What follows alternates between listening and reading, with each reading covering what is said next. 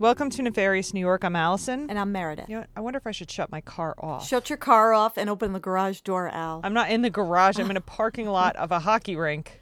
Okay. With people on either side of me watching me with my big Very busy red girl. microphone. Well, I'm super important. Well, I'm going in severely blind today. So we'll just get started since you actually have no idea what's happening. No idea. Arlene and Seymour Tankleff were married, and they adopted Martin, who was born August 29th, 1971, and they lived on Long Island. Okay. Seymour founded Tankleff Associates, an insurance agency, and he sold the agency in 1985, but he did remain active in the community and business affairs. In addition to his son, Seymour had a daughter by a previous marriage. Her name was Shari Rother.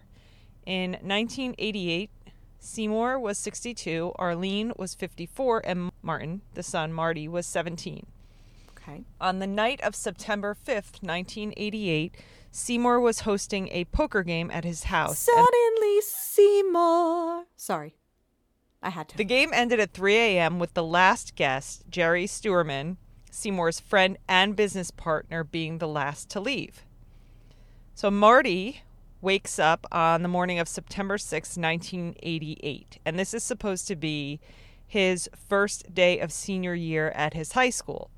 So Marty gets up, he leaves his bedroom, and he noticed that all the lights were still on in the house from the night before, and that's not normal. He also goes and finds that the house is unlocked, and the alarm was never activated, the home alarm. Right. So then he goes to kind of investigate a bit more and goes to his parents' bedroom and finds his mother, Arlene, dead in the bedroom. And I read reports that she was basically decapitated. Oh, God. Yeah. And his father, Seymour, he found him on the floor of the room where he had just had that card game the night before. And Okay. Seymour was bloody and barely alive. So in an attempt to help his father, Marty put a towel around his father's bloody neck and a pillow under his feet, and then he called 911 and ran to a neighbor's house to get help. Could you imagine being a teenager and finding that? No. My God. No, traumatic. Oh. When emergency personnel arrived, Marty told them he thought a man named Jerry was responsible for the attack on his parents. So Detective McCready is going to be the lead detective on this case, and he was from the Suffolk County Police Department. So he arrived on the scene at 7:40 a.m., and Marty told him the same story about a man named Jerry harming his parents. So Myron Fox shows up, and he's the godfather of Marty and the family's attorney. And he arrived around 8 a.m., and he came and he was going to take Marty to the hospital so that he could be with his father, who was in critical condition. Mm.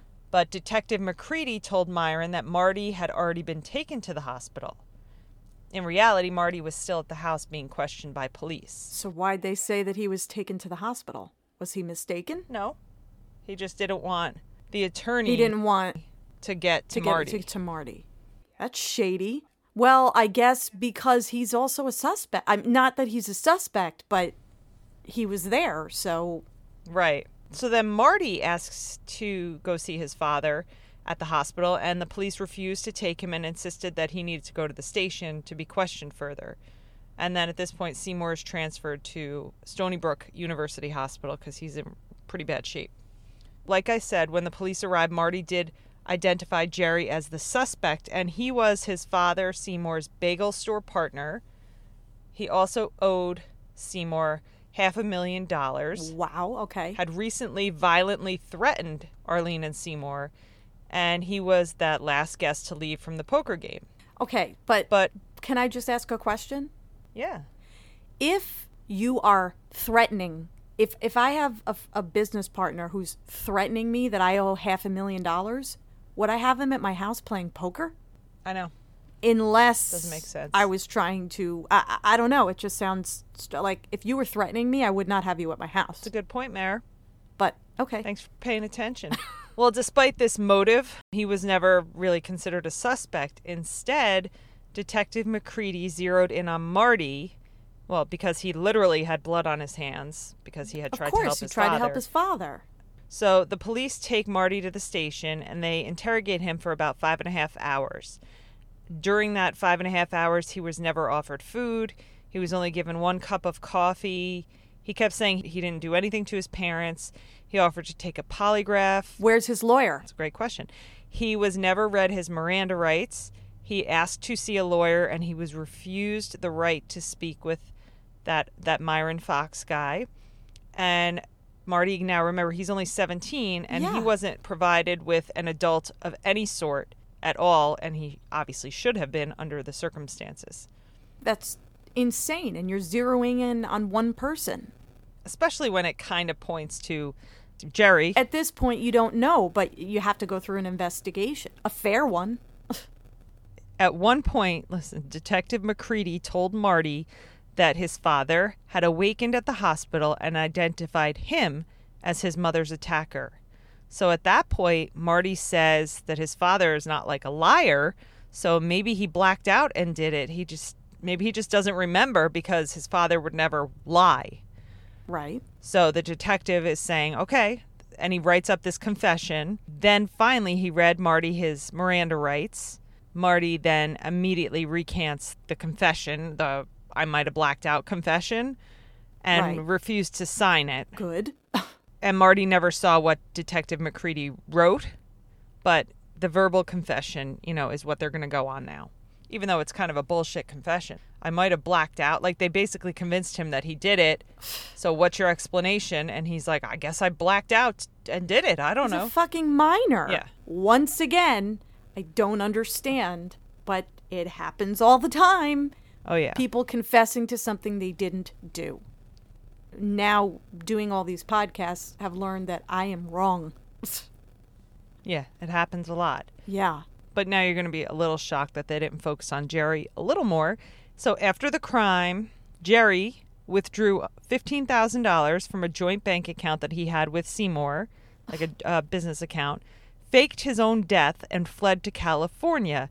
He took on an alias and, altered his appearance, shaved his beard, changed his haircut, and a missing persons report was filed for Jerry. Okay, guilty. Go ahead. And then after that, Marty is charged with killing his mother and attempting to kill his father, but that was changed to murder after his father died on October 6th. Oh, my God. He never woke up, so he didn't say anything about anything. He never woke up. So in late 1990, Marty went on trial in the Suffolk County District Court, and Jerry, who resurfaced, was a witness.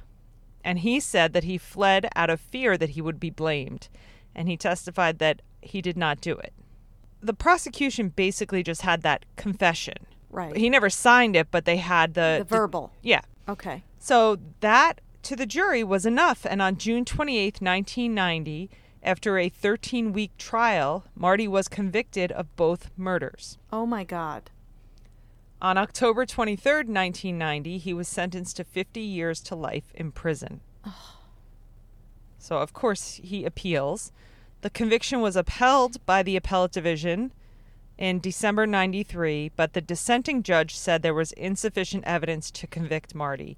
But it was a vote of 3-2, so convictions upheld. Now, this is not 10 years later, but close, with the support of, he had about 24 relatives supporting him, the sisters and brother of the murder victims, lawyers, the Innocence Project, everyone. A retired New York City homicide detective was their private investigator, and all leads are going back to Jerry, who's, now this information comes out, Jerry's son sold cocaine out of the bagel stores, and the son's enforcer, like the muscle behind him, bragged over the years about having participated in Seymour and Arlene's murders. Through the drug enforcer's arrest records, the investigator found an accomplice who admitted to having been the getaway driver on the night of the murders. So they're finding all that in about 2001. Yeah, but it's still years later. Yeah. I mean, good, but horrible. So they have some of this kind of loose information. So finally, in 2004, with all this kind of evidence and these conflicts kind of piling up, he gets another hearing. A private investigator tracks down Glenn Harris, and he gave a sworn statement that he had driven two hitmen, Joe Creedon and Peter Kent, to and from the Tankleff residence on the night of the crime. So Glenn Harris said that they were paid $25,000 for the job. From Jerry? From Jerry. The Suffolk County judge declined to grant Harris immunity from prosecution, and so he invoked his Fifth Amendment, and his testimony was never heard. Carlene Kovacs said Joe Creedon, who was one of the hitmen, told her that he was involved. He said that he and another man hid in the bushes behind the Tankleff house, ran to avoid being caught, and had to get rid of their bloody clothes. Also, there's evidence that Detective McCready violated police department rules by showing crime scene photographs to people from the Tankleff murders. Another conflict of interest was the Suffolk County DA had represented the cocaine-selling son of Jerry. Right. During, like, a drug charge. So the prosecutor, before he was a prosecutor, represented Jerry's son. Right. And still prosecuted Marty. Oh. Also, he had represented Detective McCready in his perjury investigation. And that prosecutor's partner, when he was in private practice, had represented Jerry in a trial. The lead prosecutor in the case against Marty had a business relationship with Jerry prior to the murders. One piece of new evidence was a bloody imprint on a sheet in Arlene's bedroom that appeared to be from a knife, and no matching knife was found in the residence. So they're thinking that that's suggesting that someone took it and Marty was there. Right. So. I mean, if she was basically decapitated, there had to be a knife involved. But they didn't find a knife in the house, and Marty was there. So they're thinking someone else had to be there to take it out. So we've got all kinds of connections. So it's like nuts. But, okay, so they have all this information, but on March 17th, 2006, another petition for a new trial was denied. What? Yep. On what grounds? That there wasn't anything new that would affect him being convicted, basically. Like, That's all this information doesn't... I mean, there was more evidence, obviously. It's a 13-week trial, so we're not there. This kid is a kid when this happened. He lost both his parents, goes to jail, and he's innocent. Well, is he? I don't know. I don't know either. On December 18th, 2007, so his parents were murdered in 88. Mm-hmm. So this is almost 30 years later. The Appellate Division of the New York Supreme Court in Brooklyn unanimously overturned the convictions, ruling that if a jury heard the new evidence, it would probably acquit Marty. Okay. So, on December 21st, 2007, they vacated his conviction and were giving him a retrial. The ruling said, "It is abhorrent to our sense of justice and fair play to countenance the possibility that someone innocent of a crime may be incarcerated or otherwise punished for a crime which he or she did not commit." So he was released on December 27th. And has probably served, 30 years already? Almost 30 years, yeah. So he's released on December 27th, 2007, and now he's got to wait for a new trial. So he's got to go through all this shit again, right? On December 28th, so the next day, the New York Times broke news that the New York State Investigation Commission began an official investigation into this whole shit show. The Suffolk County law enforcement's handling of it and everything. Right. And they said that the investigation actually began like a year ago, but they wanted to keep it out of the news so that it didn't interfere with Marty's appeal. Right.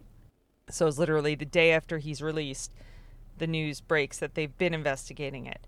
Then in January of 2008, Governor Elliot Spitzer appoints Attorney General Andrew Cuomo as special prosecutor, and Cuomo pledges to follow the evidence where it leads us. On June 30th, so 6 months later, Cuomo's office announced it would not retry Marty, citing insufficient evidence to prove his guilt. On July 22nd, the charges were dismissed. March 2009, Marty files a federal civil wrongful conviction lawsuit. which, yeah, Yeah. you should. Of course. Yeah. So while that's pending, for that trial, they get Jerry. So in 2013, they get Jerry to do a deposition for the federal case, not for, him being charged with murder or anything. Right. God forbid.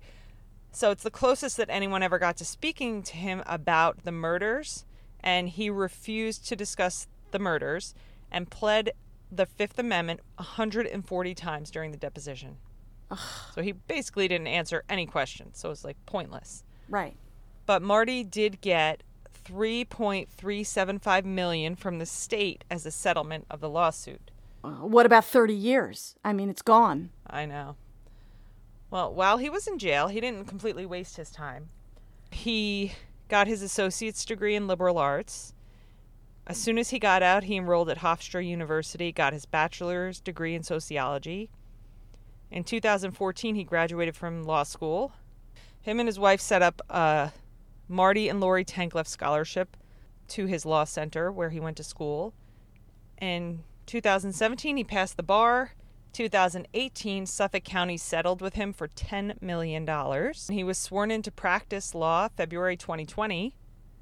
And this is just, so he works at Metcalf and Metcalf, and this is what they wrote about him. Mr. Tankleff will lead our prisoner and civil rights litigation group and work hand in hand with other members of this firm on criminal defense, civil matters, and related legal matters. He is pursuing his career as an attorney, advocating criminal justice reform and wrongful convictions. He is also an adjunct professor at Georgetown University and Truro Law School. Sucks, but... So wait, there's more. So Detective McCready passed away January 14, 2016. So, I don't think much happened to him. And Jerry was just allowed to walk away, a free man. No charges were ever brought against him. But so that's it. That's the case, right? I was reading something, so I was like totally on board. I'm like, he didn't do it. No way. He did not do it. Okay, so do you remember I mentioned the sister, not the half-sister, I guess she would be? Yes. That Seymour had a child, Sherry? Yes. So before his thing was convicted, there was this article written. She swears he did it. Really? There's something called adopted child syndrome, which is like an actual mental illness or something.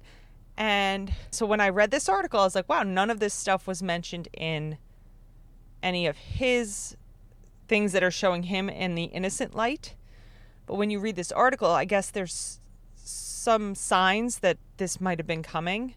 He always felt abandoned by his biological parents. They were getting a divorce, I guess, and that's why she gave him up, because she couldn't raise a kid on her own. So now it's saying that Seymour and Arlene were getting a divorce, which I didn't see that anywhere but in this article. But they were going to get a divorce, and that triggered something in him to think like he's going to be abandoned. So he started to do some weird shit, and they said he got like a nose job right before, and that might have like set something off in him, something weird, and he wasn't doing well in school. So like there was some signs that he was kind of falling apart a little bit before this. Right. Doesn't mean you're a murderer. No, but pretty much the whole family supported him. I don't think. I mean, I don't think so. I don't think he did it. So this is what Cuomo's investigation actually said. So we're led to believe, based on news reports and stuff, that it exonerated him, but it really said, although there is some evidence the defendant Martin Tankleff committed the crimes charged, after 20 years the evidence is insufficient to prove beyond a reasonable doubt that he did so. There was no sign of a break-in or a robbery, and the defendant, who was the only other person in the house, was unharmed.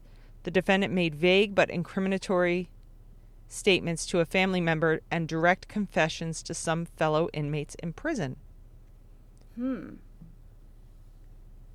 Yeah, I didn't find that in news, but I mean, it's quoted from Cuomo's.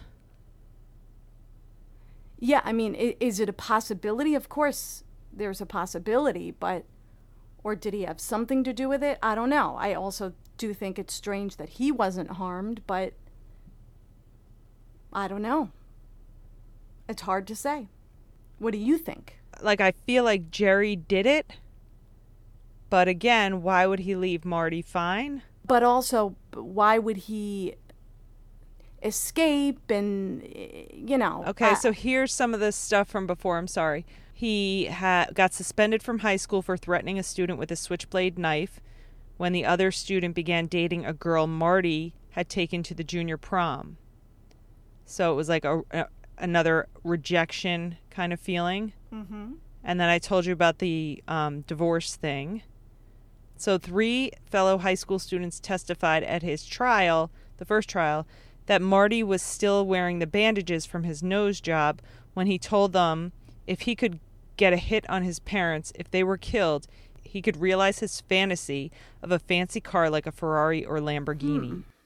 Is it possible that he had something to do with it? Anything's possible. But wouldn't Jerry say that? You know what I'm saying? All of these people, these hitmen, and they never pointed the finger at Marty, correct? He could have just been a messed up kid. It doesn't mean that he's a murderer. No, I know, but it's just an interesting little twist. Absolutely adds a twist. Because it's not as cut and dry as it's made to seem. Right. In news reports and stuff. Right. They want to have the exoneree story. It seems like he was a bit troubled and maybe it wasn't being addressed, but I don't know if that makes him a murderer. Well, and there wouldn't have been a breaking in if Jerry did it because he was there. Right. So that really doesn't say anything. Yeah, the break-in part doesn't bother me because he was there. So there was no need for a break-in. Right. They're kind of saying, well, Marty was there and there was no forced entry and no robbery. I'm like, yeah, well, Jerry wasn't robbing him either. You know what I mean? So right. It just seems like there were too many shade ball things happening with Jerry and the detective and Jerry's son selling cocaine, and for it to just be a coincidence that all of that is circling around Seymour and Arlene and they get murdered and it's their son. Right. I don't know. But apparently it's like a thing where like adopted kids. Absolutely. I know many lose their shit. Yes. And I know many kids who have been adopted that definitely had behavioral issues and problems. Absolutely. Yeah. Not all of them. No, I'm sure not, but it is a situation that has to be handled and addressed. Yes. Because you do get those abandonment issues, but not knowing anything about his family history, his biological family history, makes it hard to kind of guess if there was some sort of mental illness that would make this break with reality, splitting. Because in his confession, when he was saying like he must have blacked out and done it, he said, I didn't do it, but maybe the other Marty did it. Something like that. They were like, what? Huh? Yeah. So I don't know. When those things come out, you're kind of like, what? Right. Maybe he did it. But listen, he's been out. He's married. He's doing good work. So, I mean, not if he did it, but if he did it, he served 30 years. People serve 30 years for murder and get out. He just doesn't have the stigma of the conviction. Correct. So he can go and pass the bar and get a good job. And very interesting. It's like a movie.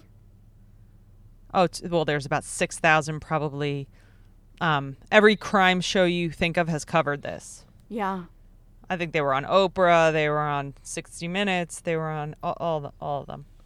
Yeah, so very I don't interesting. know who did it. And I don't, I was going to say I don't have an opinion on this one.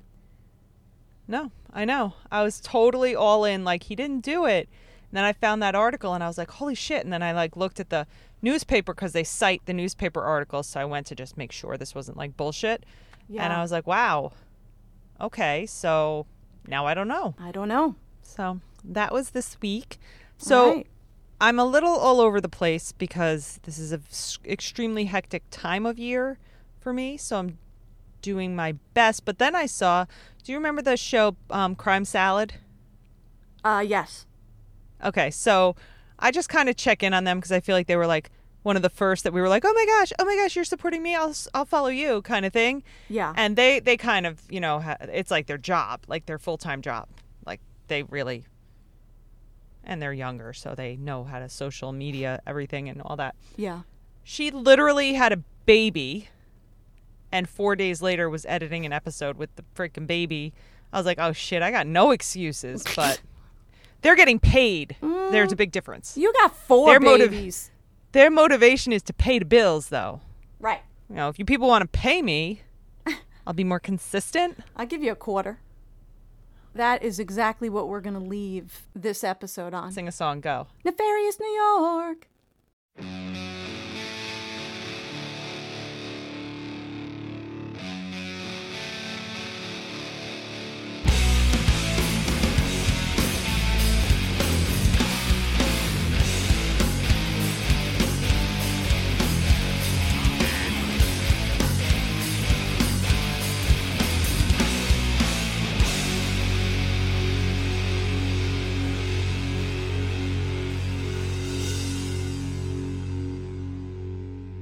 With the last guess, Jerry.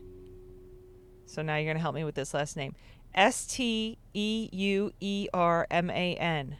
Steuerman? Steuerman? Steer. It's like Steuerman. E-U-E. Steuerman. Steuerman. Okay. I guess. Steuerman. Steuerman. Steuerman. Steuerman.